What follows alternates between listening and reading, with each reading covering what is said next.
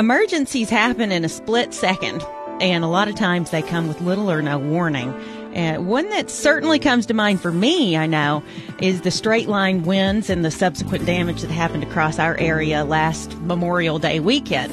Just a little over a year ago, hard to believe, but the side effects and the evidence of that emergency situation you can still see visible in a lot of different areas. June is National Safety Month, and though sometimes you don't have a lot of time in advance of an emergency situation, it's always better to be prepared than not. Better informed, better prepared. Living a better life in the Upper Cumberland. Your health and you with the Putnam County Health Department. Today on Your Health and You, presented by the Putnam County Health Department, we're speaking with Tyler Smith with the Emergency Management Agency. And June, of course, is National Safety Month. Tyler, thanks so much for being here with us today. Thanks for having me. And thank you for talking to us a little bit about emergency preparedness. And though we can't necessarily plan for when a disaster is going to strike, there are some steps to helping us be better prepared. You need to have an emergency kit, right? You need to do a lot of different things. So what are the 4 steps for being prepared for an emergency when it does happen? The first thing we want everybody to have is a way of getting that notification, being informed. A lot of folks now have their cell phones, their smart apps that you can download off those smartphones. One thing we do recommend is a weather alert radio.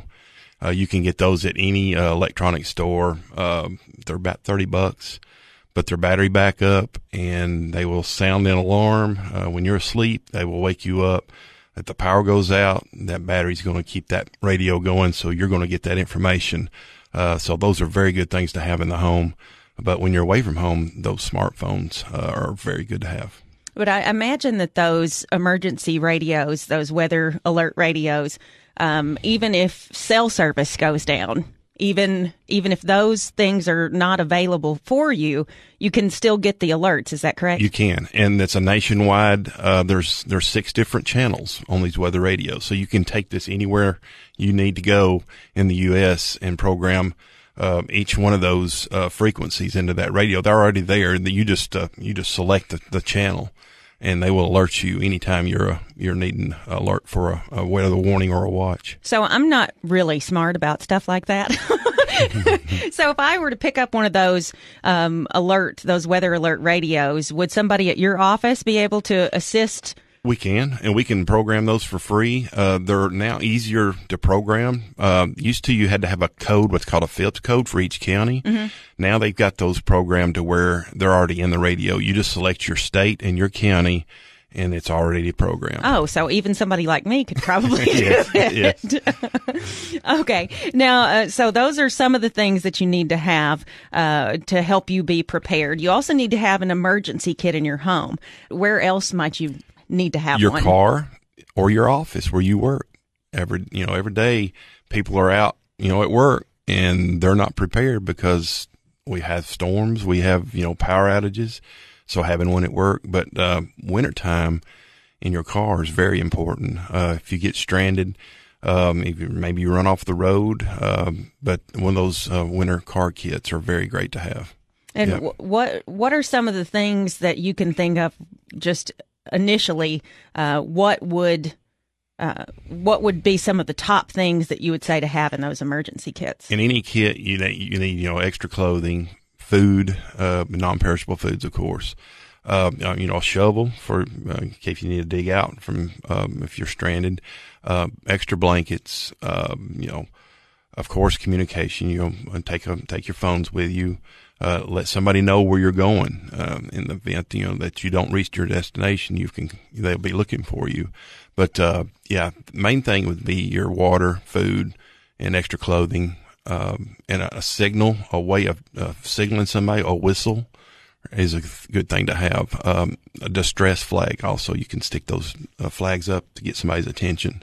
It would probably be pretty wise to have some of those those little battery backups that you have that you can plug your cell phone charger into. So if your car battery is dead and you're stranded on the side of the road, you could still maybe use one of those to charge. They also make a crank type radio. It's a weather. What? Yes, it's a radio, weather alert radio, and also it cranks up so you can have power.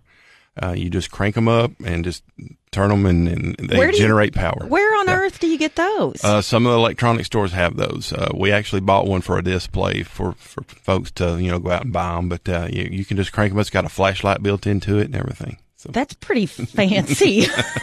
I feel like I need one of them. I feel very ill prepared now. I thought I've got a fire extinguisher upstairs and downstairs and a box of Band-Aids. I should be good to go, but I'm really not all that prepared when it come to think of it. Now, once you fix your emergency supply kit, what is the minimum number of days that you should try to plan for? Yeah, you have 3 days supply of water, so a gallon of water per person per day. At least 3 days, and that's the minimum. So I mean, a lot of people, and you can buy these kits online. You can go ahead and buy them, and they're already prepackaged with everything you need, or you can just go out to the local stores and just put the kit together. And ready.gov, you can get that information off that website. It gives you all the information you can put a kit together. Great advice. It's Your Health and You, presented by the Putnam County Health Department, today discussing emergency preparedness with Tyler Smith of the Emergency Management Agency. Now, there are a lot of different ways that residents in our area can receive emergency alerts. How can they receive those locally? Locally, we have the reverse 911. That automatically sends out a message to the area that we need to send that information to. Mm-hmm. It could be a county-wide thing, or it could be just a area in a certain part of the county that we need to notify folks. And they don't have to subscribe to that. That's automatically sent to the cell phone. To the cell phones. And the weather radio, or just to the cell phone? You can do a cell phone. You can do landline phones. We can even actually do billboards where we put the message on the billboards that way. But yeah, there's another program that we use. It's called Nixle, Nixle, and you can subscribe to that. It's a free service, but you can get text messages on your cell phone, or you can subscribe through email to get it, or you can get it all ways. You can get it the text to your phone and email. But it's Nixle.com, Nixle.com. And you all send alerts. We send alerts to that. We've got probably over 2,000 folks that subscribe to that already. Wow. Yep. Now, you mentioned earlier about, especially in the winter months, contacting or letting somebody know where, if you're traveling, so that should something happen to you and you're later about being somewhere, then it's an alert to them that something could have happened. So you'd advise everyone to make an emergency communications plan, mm-hmm. Not just in those situations, but just an emergency communications plan, obviously in the hopes of never having to use it. That's right. But what should a family's emergency communications plan look like? Well, you need to have at least all your contact information for your family members, even an out of state contact, because if we're affected locally, our phone lines may be disrupted. Sure. So an out of state contact would help. You can notify, or they would know to notify the rest of the family members to let them know that you're okay. But yeah, not tying up the phones is one thing, because when emergencies happen, what's everybody do? They want to call them and check on their loved mm-hmm. ones. So the phone tree is a good way of doing it. You contact one person out of state, then they can contact the other ones. Mm-hmm. So that's not affecting the phone lines locally. But yeah. And your battery. Your battery. Yes.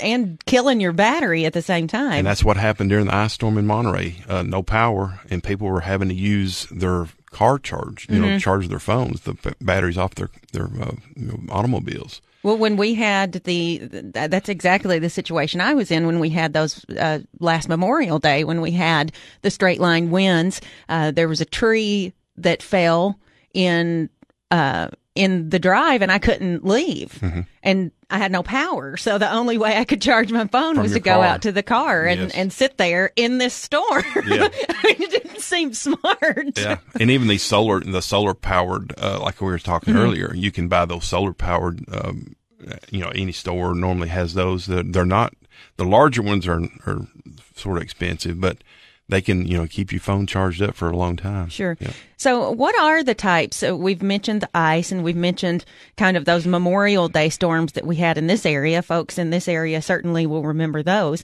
But what types of emergencies would necessitate this type of preparedness? All, the water, the food, what are the types of emergencies that would merit being this kind of prepared? A long-term power outages is the main thing.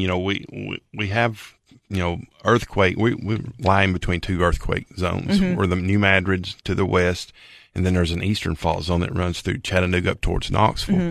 So we're sort of right in the center part of a area, that we could have earthquakes. So, you never know. Earthquakes come with no warning.